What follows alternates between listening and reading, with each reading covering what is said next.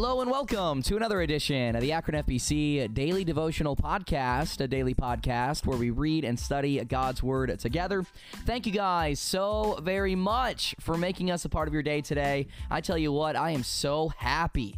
This has just been a great week. We came off an awesome Sunday at Akron FBC, but also just the weather in general, the sunshine, the warm weather, it is making me feel all giggly and just lifting up my spirits a bit. It's amazing how much impact good weather and sunshine can have on you. It seems like everybody that I've talked to this week has been in a really good mood, which is awesome. Springtime is definitely in the air. The only thing that I'm not looking forward to is I've already killed like 4 spiders in my house, and I hate spiders. I do not like them, and I've had to kill them already, and I'm just like, that's the only thing I'm not looking forward to when it comes to springtime. Just all those spiders in my house. It freaks me out. But that being said, moving from my phobias, let's get into our Bible study today. We are in a series right now going over the fruit of the spirits, and we are dealing with the fruit of meekness once again. We will be wrapping up this fruit tomorrow, and I've had a good time with it. We've learned a little bit about meekness, the fact that it's power under control. It's the idea of gentleness and meekness, and Jesus Christ was meek. That's one thing that the Bible calls Jesus time and time again. He was meek. He wasn't weak. He was meek. He was following the will of the Father. And we've looked at some benefits of meekness, the significance of meekness, and for the last couple of weeks, we've looked at reasons why meekness is something that we want. And we found out, number 1, that meekness diffuses conflict. Number 2, meekness disarms critics. Number 3, meekness is persuasive. Number 4, meekness is attractive. Number 5, meekness earns respect.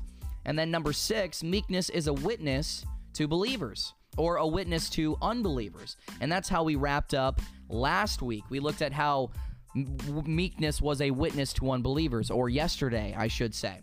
And now we're going to look at the 7th and final benefit to meekness.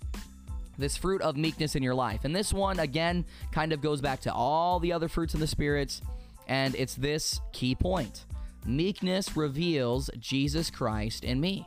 You see, if you are abiding in Jesus Christ, if you're having a strong personal relationship with Christ, this meekness will begin to produce in your life. When people look at you, they will see the meekness of Jesus in you if you are cultivating a strong personal relationship with Christ. And the Bible actually kind of talks about this a little bit in the Gospels.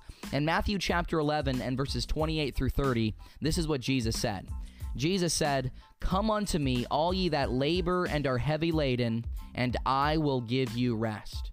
Take my yoke upon you and learn of me, for I am meek and lowly in heart, and ye shall find rest unto your souls.